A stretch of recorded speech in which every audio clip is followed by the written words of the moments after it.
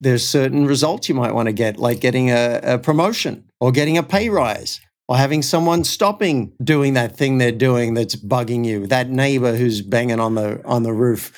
Whatever it is, tough conversations can change your world and the world of people around you. So I'm a fan. I'm a proponent. And I know it's not easy. If it was easy, everyone would be doing it and they wouldn't be tough. Welcome to the Culture of Leadership. We have conversations that help you develop and become a more confident leader.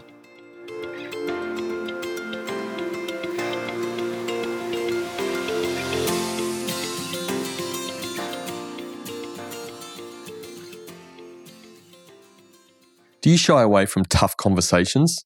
Most leaders do. In today's episode, you'll learn how to master tough conversations. You'll learn how to decide what tough conversations are worth having, the number one skill to use to start the conversation, and how courage is key. Our guest, David Wood, is the founder of Focus CEO. He believes the tough conversations we avoid are our doorways to confidence, success, and love. This is the Culture of Leadership podcast. I'm Brendan Rogers. Sit back and enjoy my conversation with David. No one wakes up and says, I want to have a tough conversation today. It's like going to the dentist. You do it when you have to, but yeah, I understand that. Yeah. What's your personal experience with tough conversations? Is there a personal story you can share with us around it? Yeah. It wasn't like something I said, I want to be a tough conversations coach, or even that I want to be a coach when I was a kid. But what happened is I got really, I'm from near you in Australia. We've established that. And I had a tragedy when I was about 7. My little sister died. And we didn't know back then about the impact of such things. And I just went on with my life. But apparently what happened is I shut down my emotional side. And apparently that's a trauma response, is you just feel less and you can get very cerebral. And that happened to me. I started coming top of my school. I got paid to go to college. And, in Australia back then, it didn't even cost anything to go to college, to university. And I got paid on top of that by a company and came out with a job waiting for me, and then got transferred to Park Avenue, New York. So I thought I was home and hosed, as we say. I haven't gotten to use that expression for a while. And at the age of 25, I'm consulting to Ford and Sony Music and Exxon on Park Avenue, but I wasn't happy. I was stressed and my marriage wasn't going well. And someone sent me to a personal growth course that I did not want to do because they all wore name tags and they smiled way too much. And I'm like, I don't trust you people. I didn't even think it was possible to be that happy, but they were ready for me and they cracked my cynicism. And I realized I knew nothing about intimacy, emotional intelligence, vulnerability, authenticity, integrity, and leadership. So I stuck around, even though they smiled way too much. I stuck around and I got my training with them, and I couldn't help but coach people during the course because someone would be stuck and I'd say, oh, did you hear what the teacher said yesterday? Do you want to try that? And I changed somebody's life overnight and I got hooked. I'm like, wow, this woman's life is completely different because of the space I held for her. And so I thought, how do I do this stuff? And I kept training with them, and finally they trained me as a coach. And as part of it, I had to get coaching. It was a requirement. And they kept on encouraging me to go and communicate anything that hadn't been communicated.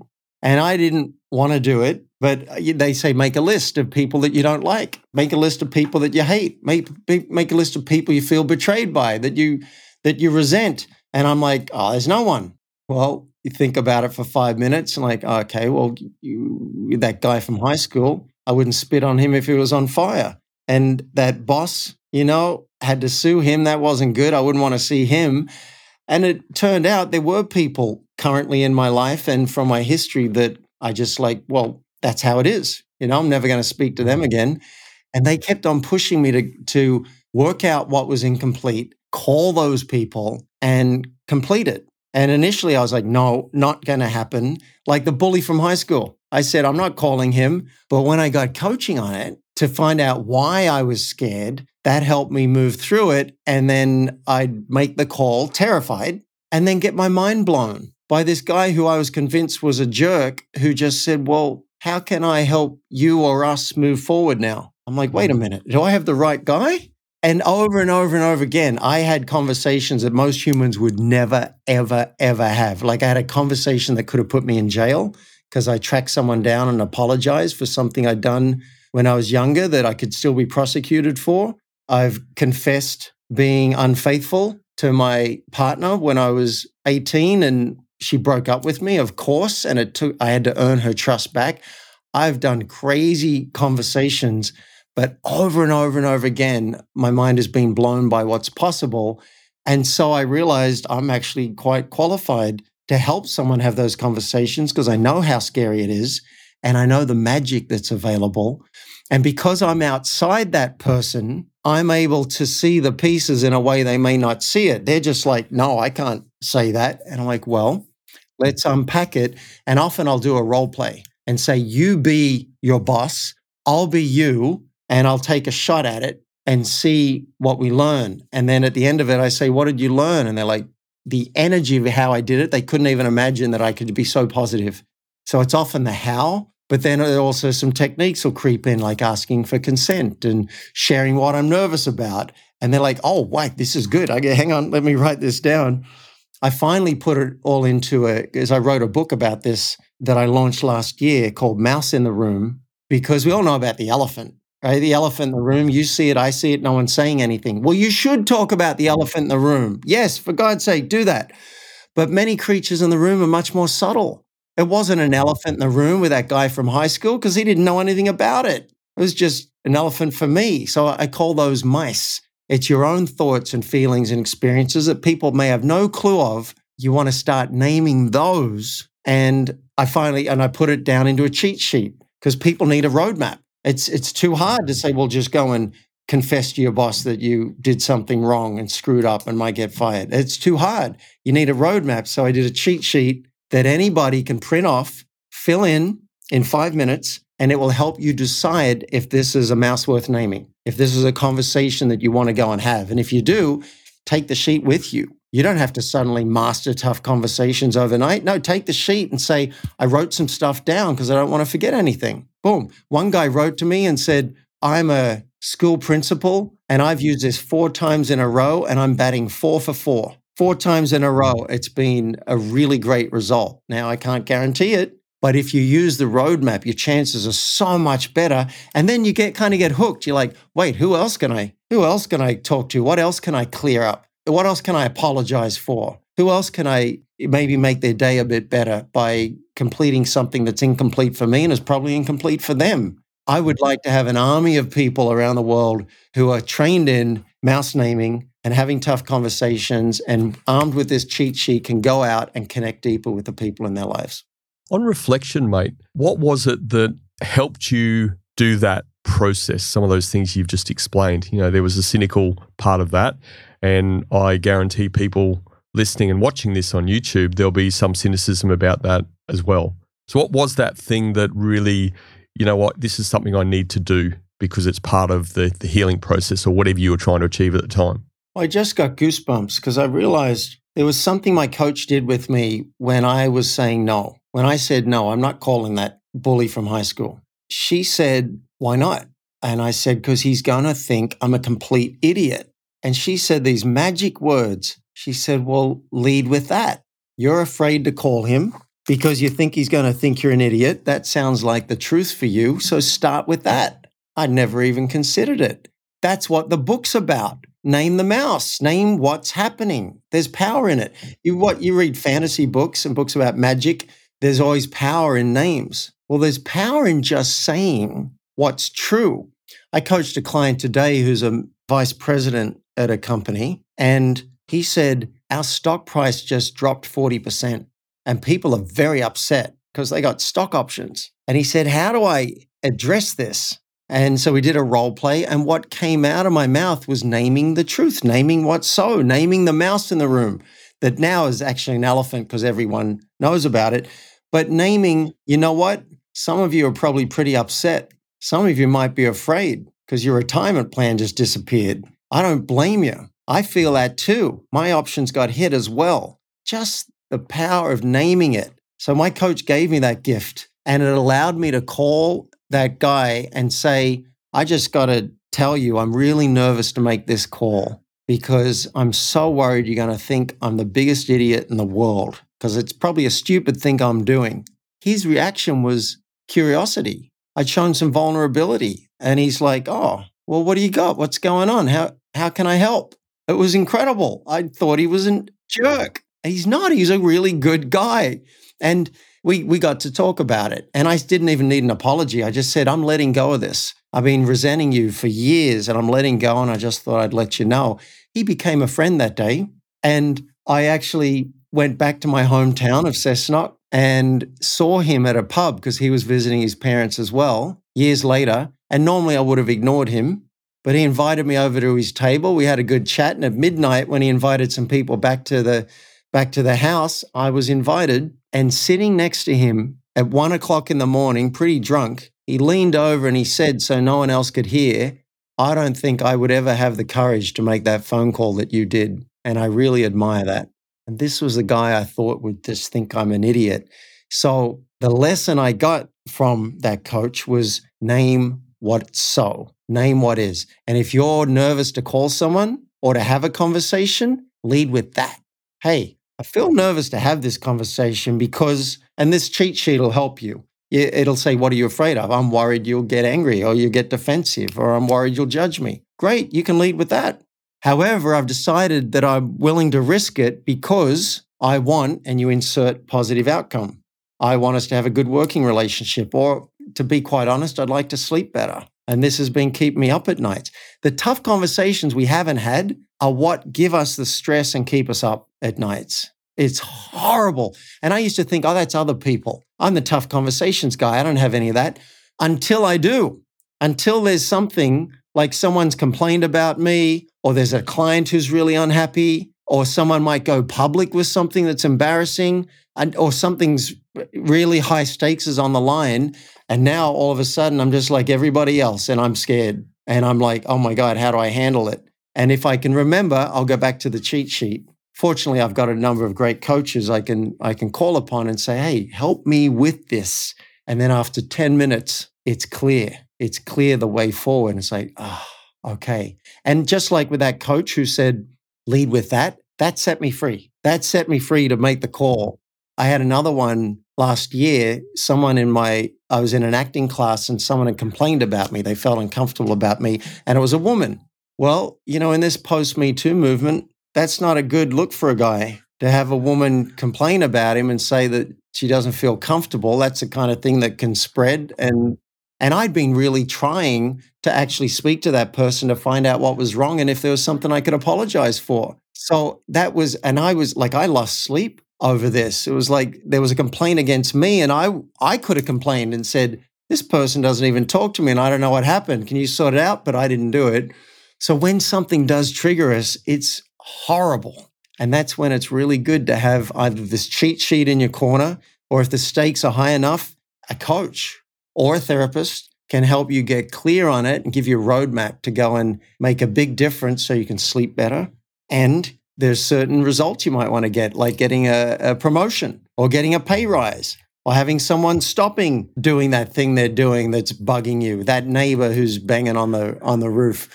Whatever it is, tough conversations can change your world and the world of people around you. So I'm a fan. I'm a proponent. And I know it's not easy. If it was easy, everyone would be doing it and they wouldn't be tough. Absolutely. Let me say this now, and I just want to say something else so I don't forget this question. What is the tough part around these things? Like, how do you set things up? Holding that for a minute and taking that point before around, the thing that came to mind was the whole eat the frog moment. It's sort of get the toughest thing out early in that conversation and the rest just sort of flows a lot easier. That sort of really resonates, absolutely. But what is the thing or the things that make tough conversations tough? What are people scared about and why they avoid these things? Yeah, well, as people, I think our psyches are quite fragile, most of us.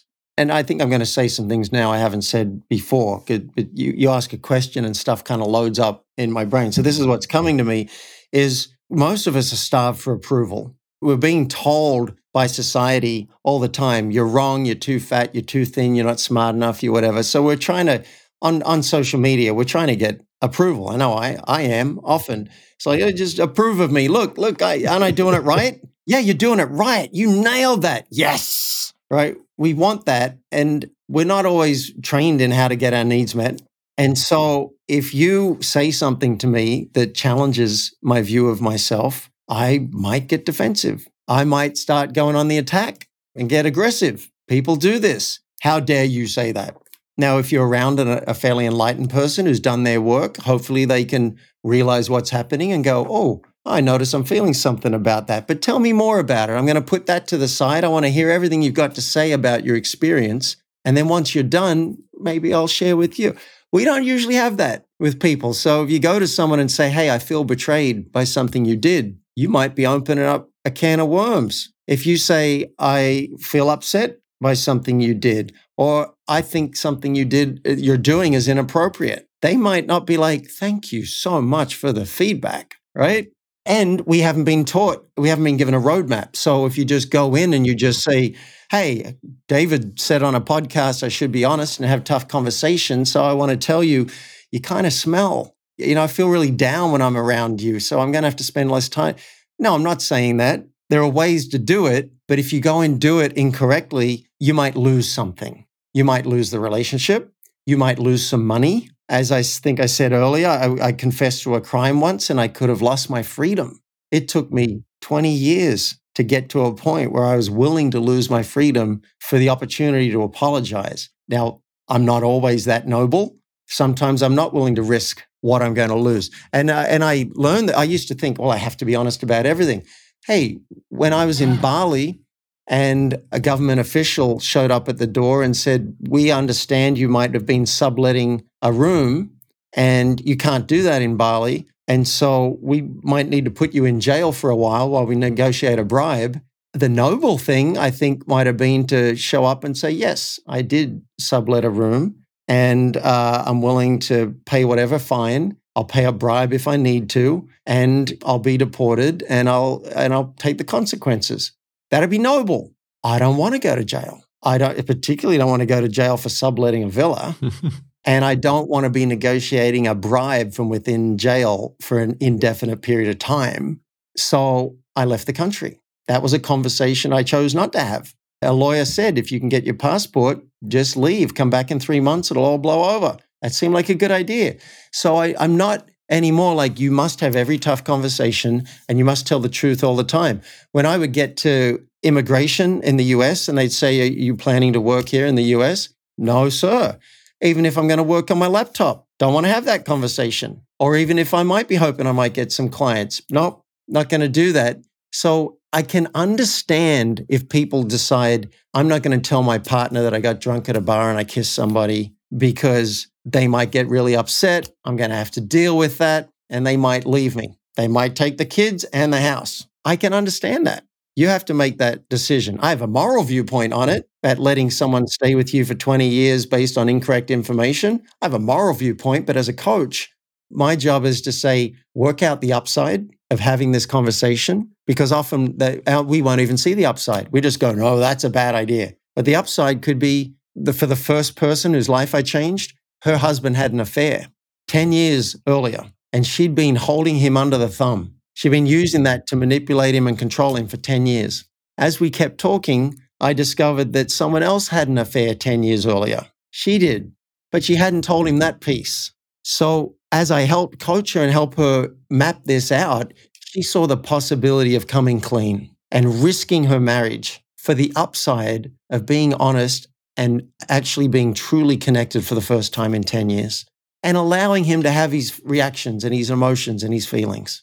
And the respect of him being able to choose based on complete information if he wants to stick around. She came back from a weekend away with him and said the two of them were floating on air 6 feet above the ground is how they felt, in love for the first time in 10 years. Now, you're not always going to get that, but the form will help you assess the upside and assess the downside, and then you can decide if that's a bet you're willing to take. And 9 times out of 10, in my experience, maybe 8 or 9, it's worth it to take the risk to share the truth and let the chips fall where they're going to fall. And then you see what's next. 9 times out of 10. There are times when you might go, I don't care enough about my relationship with that person to do this. Like maybe it's someone you only see once every 3 months. All right, maybe I don't care enough to invest the time. Or this person is a very bumpy person who tends to yell and that's aggressive and might punch me in the face. Okay, you factor that in. But most of us are being way too timid in it because we don't have the blueprint. So let's give them the link at the end of the show so they can go and download it, print off 10 copies, and you'll forget, you won't even think you have tough conversations. You'll be like, I don't have any. But then you might, wake up one morning and go, oh, that person I've been complaining about, that person I'm annoyed at. I wonder what I would say to them if I did follow this model. Go and fill in your sheet, 5 minutes. It'll help you decide. Nope, not going to do that one. This one, yeah. And now I know how to do it. I got the sheet. So you call them up and say, hey, can we talk? I want more of that. Hey, can we talk? It's not going to be easier in the short term because you got to have that 5-10 minutes of awkwardness until you find out it's probably not nearly as big a thing as you thought it was. But that's where the courage comes in.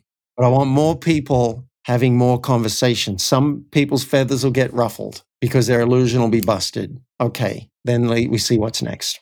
It's that classic case, isn't it, of leading with vulnerability.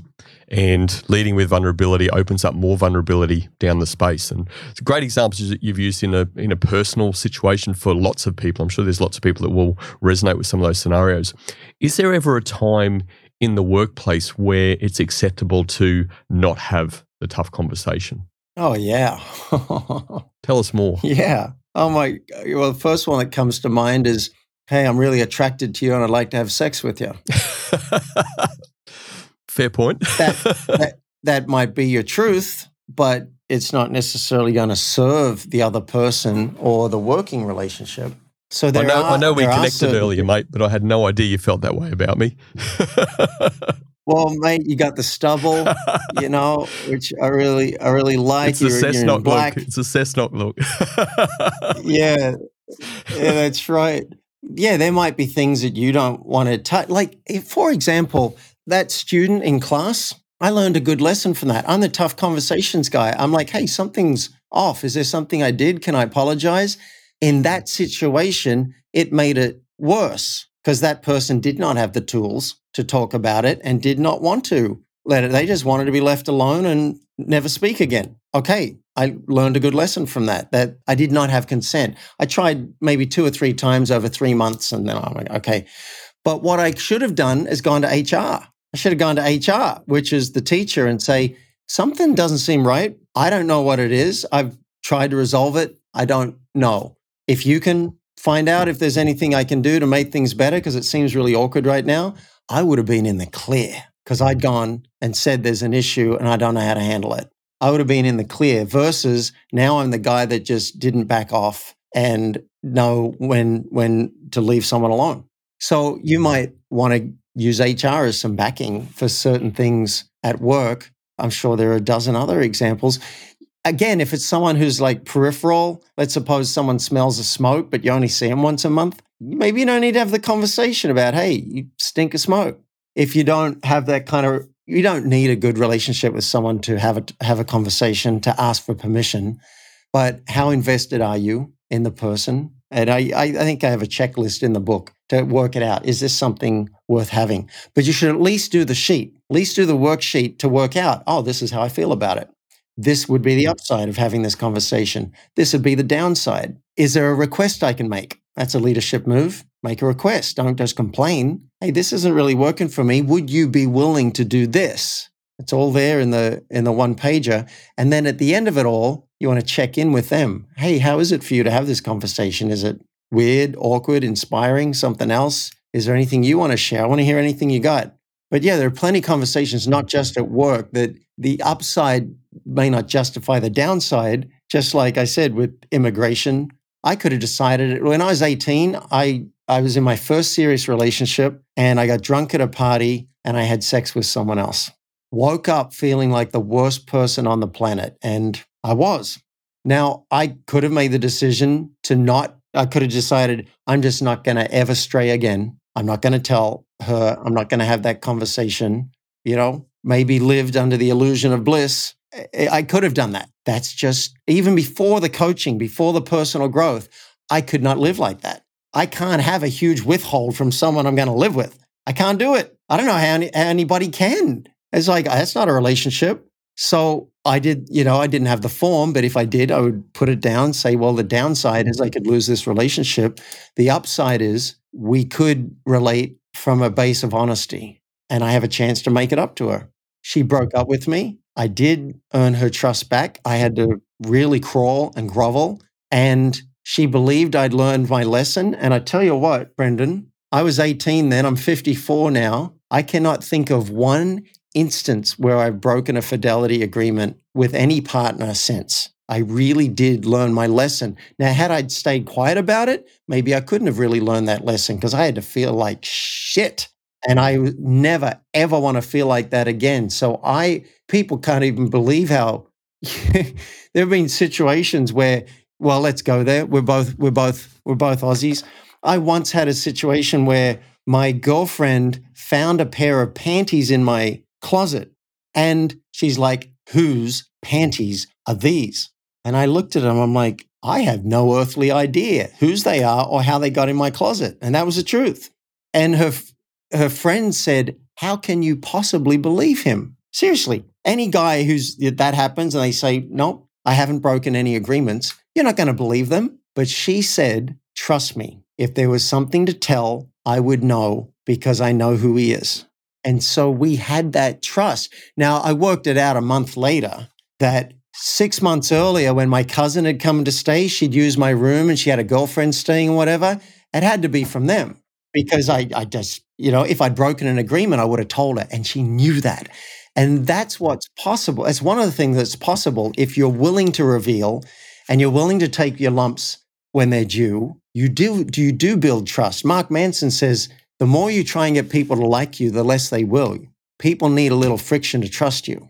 And so I forget what started me down this route. Oh, I was going to say, it's not always worth it. You might decide, no, I'm not going to do it. But if you do go there, I really think magic is possible. Oh, which was leading me to, I ended up marrying that woman. She broke up with me. I had to earn her trust back. And we went through a lot of ups and downs. And I think she proposed to me. And we did get married. We're no longer married, but I still consider her family. And recently I went and stayed with her and a new husband, and her son calls me Uncle David. And that's I risked the relationship. I risked everything to tell the truth. That idea makes me happy. It's not easy, but it's noble. And those are the people I want to be friends with. Those are the leaders I want to follow, the ones who are willing to risk things to tell the truth. It's exactly right. What makes you different to most? Most is a big claim, but we'd have to say that based on general leadership standards in the world, it's probably fair to say most don't go down that path. And we're even just talking in the workplace, most don't have those tough conversations. The tough conversations you're talking about is a whole other level on a personal side, in my view. You're right. So what makes you different? What makes you able to do this? I think I've been blessed with such good coaches. When I first did that course, I was like, I don't know about this stuff. But then I did the second one and I saw what was possible. My heart was cracked open and I just saw people transforming. I'm like, this is real. I'm a cynical guy from Cessnock, Australia, but this is real what's happening here. So they showed me a new way of being. And once you get a little taste of that, you don't ever want to go back to the other way of living. I started bringing it into my family. It's almost like a healthy drug, isn't it? Yeah. One of the toughest conversations I ever had, I realized by being around all these people in this personal growth that I'd never said I love you to my parents. We didn't do that in our family. And oh my God, the terror in me, calling my mother from the US and saying, look, there's something I've never said to you and I just want to say it out loud. I love you. That was terrifying. Oh, it's a horrible experience. But that started to ripple out in my family. I think 2 weeks later, I said something and she said, I wish you wouldn't turn over these stones. I'm like, what do you mean? She said, well, I got thinking how you said I love you and I realized I never told my mother. So she drove 5 hours to Forbes, for you Aussies, drove 5 hours to Forbes and with the intention of saying to my grandmother, I love you. And the first day she thought, it's too early. We'll just settle in. And the second day she thought, she's too busy right now. The third day she thought, she knows. she knows. And then it came to the last day and she got in the car, turned the engine, she's ready to leave. And she thought, she's 85. You may not get another chance. So I get misty just thinking about it. She turned off the engine, got out of the car, walked down the path and said, there's something I forgot to tell you. I love you. So you never know if you start down this path and you start practicing your courage and taking on the tools that you're learning from podcasts like this, and you take a risk to be human with another human being. You have no idea how that can ripple out to the rest of your staff, your peers, your bosses. They might think you're weird at first and you might blow some of these conversations. Great. I salute you for taking the risk to try it out, and maybe you'll blow some. But it does get easier. But what happens as it gets easier and you get better at it, you'll just take on bigger conversations. So it never really gets easier. You take on the harder ones and the harder ones, and you become a better and better leader. So the only thing that makes me different, I think, is that I went down the personal growth rabbit hole because I wanted, this is a long way of me getting around to answering your question. I wanted what they had to offer. They had a connection and an inspiration that I didn't have. And so I wanted to keep training and find out what they had. And I've been blessed with such beautiful connection because of that and because of the courageous relating. That's not a bad title for someone's business. Courageous relating. That's all that makes me different is I just kept on drinking the Kool-Aid. I kept on doing it. And I was that committed. And once you do it enough, it'll become an integrity issue when you're not doing it.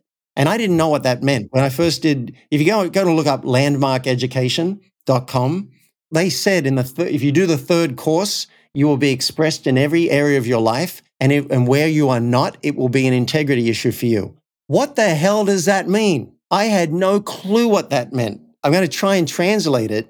If you're out of integrity with yourself after you've done enough training, I just said after. I've been practicing my American accent here for a while. After you've done enough training, it'll feel off in your body. It just won't feel right. And you'll be like, I gotta handle this. I gotta have a conversation with a person and get it sorted out because I want to live fully expressed in my life. And they made that promise. I'm like, yeah, whatever. I'm just going to do the course because I want to be a coach. But they were right. When I'm out of integrity, it feels off and it feels icky. And I've got enough people who can point me back, and sometimes it's my coach that'll help me get back into integrity, which feels really good and makes us a great leader.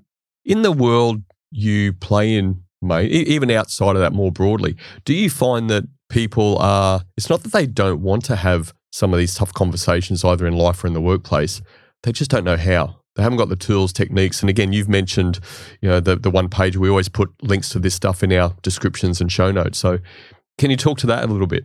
Yeah. The first barrier is we don't know what our tough conversations are. We don't know what they are. The mind will hide them because the mind just goes, that's a bad idea. If you read Mouse in the Room, it's an easy read. It's 100 pages. In fact, wait a minute. Here we go. I got it right here.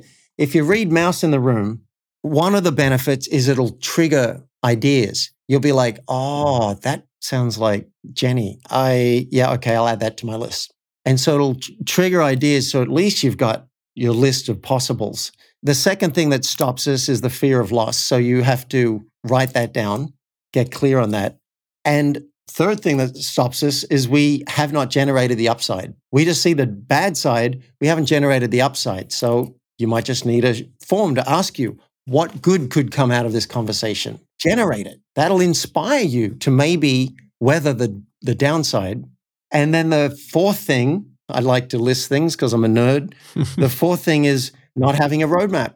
If you go and do it badly, you could be worse off than when you started. So it's like, for example, here are some pitfalls. Not asking for consent. I had a friend of mine, I woke up to this text message a couple of weeks ago, which was basically a list of here are 4 things you did wrong that you shouldn't have done. And if that's the real you, then I don't want to be friends with you. Well, that kind of text isn't going to go over well with 99.5% of the population. I'm an expert communicator, and I hated getting that. It felt really lousy. So there was no consent. Hey, can I share something that didn't work for me? Are you open to it? Had I said yes, I'm now in a much better frame of mind to like, okay, let me hear what you got. judging people and telling them they did something wrong. That usually doesn't go over very well. Much better to use I statements. Hey, this, because as soon as you say you did this or you did that or this isn't appropriate, you're asking for an argument because they might have a different point of view. But if you speak about your experience, that's like a magic way of speaking because it's inarguable. They might try to argue with that, but it's just funny. You know, like when you did that, I felt embarrassed. Oh, well, you shouldn't. Well, I understand your viewpoint about what I should feel, and yet this is what happened. Can I have a minute just to get this out? Like, it's just kind of funny when someone tries to argue with your own experience. This is my experience. So using I statements, when you did X, I felt Y usually goes over better. Asking for some space. It might take me a couple of minutes to get this out and I might fumble it. Can you just, it's not going to be perfect and I'm a little nervous about it. Can you just, oh yeah, go for it, right? So there are some things you can do using the roadmap that'll make it a lot easier and a lot more chance that the person's going to listen to you. I didn't like it. It didn't feel good for me. And I wonder if you'd be willing to do this next time. Would that work for you? I once had a landlord who moved in downstairs. It was his house, but he moved back in downstairs and would open the adjoining door to my apartment and come in and use the storeroom whenever he wanted to. Drove me bonkers. My nervous system's jumpy. And I asked him if he'd change it. And he said, look, I'm not asking you. I'm just telling you this is how it's going to be. I had to use everything I had. The consent. I got his world first. We connected. We built rapport. And then I was vulnerable. I shared the impact on me and then said, is there any way you could see your way clear to giving me 24 hours notice so that my nervous system can relax and I can sleep again? And he said, yeah, all right. That guy went from an enemy who I had called the police on. You guys are getting the ins and outs of, the nitty gritty of my life. It's not always smooth. I'd called the police on to an ally who was trying to help me. And I started carrying his groceries and whatever. The magic we see in movies is absolutely possible. And whoever seems like an absolute enemy to you, I would almost guarantee you have not tried the 10 steps that might convert them into an ally before you write them off. There's a lot you can do. Yeah, absolutely. It's that connection piece, isn't it? I guess where it takes my mind too is the controlling of emotions. You mentioned this sort of earlier in the show as well. Not everybody has, or can I say it's probably fair to say people have varying degrees of emotional intelligence. So when you're in the conversation, the tough conversation, how do you handle situations that inevitably come up where people are really reacting to some of the information you might be sharing, even if you followed various of these steps or all 10 steps? Yeah, some people are going to get bumpy and they might yell and they might, get upset. Sometimes I recommend asking if they can give me a minute or two, or my clients will ask, can you give me a minute or two to get this out? And then I want to hear anything you've got to say. It doesn't really matter who goes first. All it matters is that you take turns. Think back to any fight you've had in your life. You're not taking turns. You're trying to be heard while the other person's trying to be heard. So if they can't do that and give you that time, even if they say yes, but then they keep interrupting, a ninja move, and it's listed as a pro tip on the form, say, you know what? It seems like maybe you've got some charge on this. Why don't you go first? And I'll just listen to everything you've got to say. And then when you're done, maybe I can share what I've got. Tell me more about that. You give them a shot. It might take 1 minute, 2 minutes, 5 minutes, 10 minutes. But eventually it might be like, have I heard everything? Is there anything that I haven't heard yet? No? Okay, got it. Thank you for sharing that. I think I understand now. Can I tell you now my side? And often once they've been heard, now you can go. Remember, it doesn't matter who goes first. It just matters that there's an agreement on whose turn it is. And you take turns. I even thought of an app today while jogging that would have a timer on each end of the phone, and you press it and you have 1 minute to go. And then you can double down and claim a second minute. But after that, it's the other person's turn and they get a minute and they can claim a second minute. You go back and forth. Game changer. It's like the chess move, mate, isn't it? Like your turn, banging the... It's exactly like that. Because you just got to take turns in a simple app like that. I might even write the code for it because I'm a nerd. Mate, I know we are short of time and you've got to go very, very soon. The last question I always like to end with is, and I think it's very practical and relevant based on what we're talking about, but what has helped you become this more confident leader? Well, I'm not always confident. And that's part of the trick. I'm not always confident, but sometimes when I'm not confident, I'll say that and the truth will set you free. Hey, this is new for me. I'm practicing. If you see any way I can do it better, let me know. Now I'm free to go and make mistakes. So it's naming the mouse. It's naming what's true. You can't blow it. You get up on stage and you're nervous. Woo, you guys are pretty scary. Would you take a deep breath with me so I can settle? Because I got some really good stuff for you. Naming the truth is the secret weapon. And a lot of my coaching, how do I solve this? Well, tell me what the truth is. Oh, that's the truth? Go there. Love it. What's the truth there? What would you say that a person, if they would listen to you? That, okay, great. Let's do that. I think that's what gives me my confidence, and also having very few secrets, very few things that can bite me in the butt, because I want to address them head on and take my lumps. And it just leads to a lot of confidence because you've handled it instead of all these skeletons waiting to jump out at you. Isn't it always the way, mate? Simple advice is always powerful and impactful. It's not always comfortable, but it does get easier. Absolutely. What's your offer, mate? Is that water or gin? This is water with some supplements in it. Nice. Yeah, I squeezed in a jog before this exercise. Good on you, Before buddy. this Sounds like we both did the interview. same thing. Yeah, perfect. So if you're listening to this and you're interested in coaching, I coach two groups of people. I coach business owners and I coach managers and executives that don't own their own business. But if there's something in here that resonated with you and you're like, hey, I want to do better. I want to be a better leader.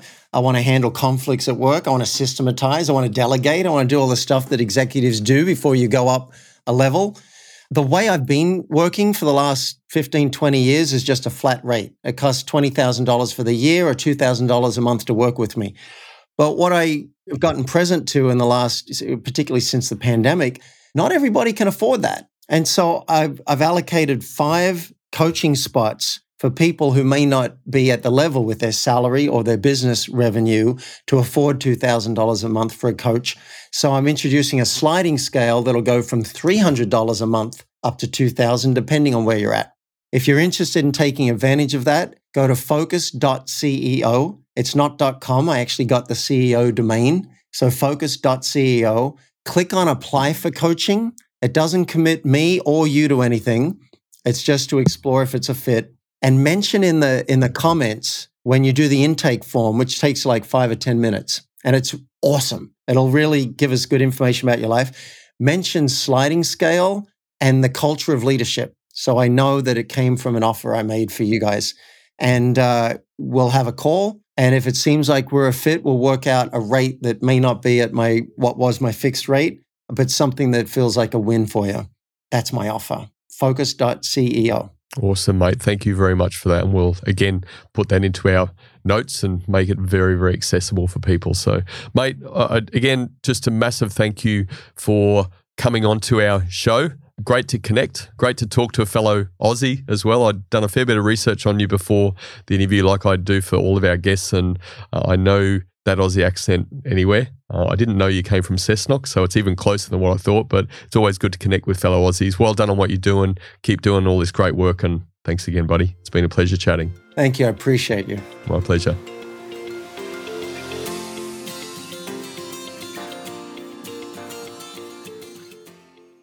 Few actions cause leaders more anxiety than having tough conversations. This means getting good at them will set you apart from most. These are my 3 key takeaways from my conversation with David. My first key takeaway: confident leaders address uncomfortable truths. The fear of being perceived negatively often holds leaders back, but a productive approach is to acknowledge this concern up front. By naming the truth and putting it out there, leaders set the stage for empathy and understanding. My second key takeaway: confident leaders have the right tough conversation. To do this, you have to decide what value there is in having the tough conversation. By weighing up the potential benefits against the possible drawbacks, you can make informed choices. Embracing risk to openly communicate the truth, regardless of potential consequences, is a fundamental step. My third key takeaway: confident leaders practice their courage. Taking the risk to be vulnerable creates a ripple effect of trust. This creates connection and inspiration. The courageous approach becomes natural, leading to a sense of integrity that makes any deviation from it feel out of place. So in summary, my 3 key takeaways were: confident leaders address uncomfortable truths. Confident leaders have the right tough conversation. And confident leaders practice their courage. Let me know your key takeaway on YouTube or at thecultureofleadership.com. Thanks for joining me, and remember, the best outcome is on the other side of a genuine conversation. Thanks for listening to The Culture of Leadership. You can access the show notes at thecultureofleadership.com. If you enjoy the show, please follow, rate, and give a review on your favourite podcast platform.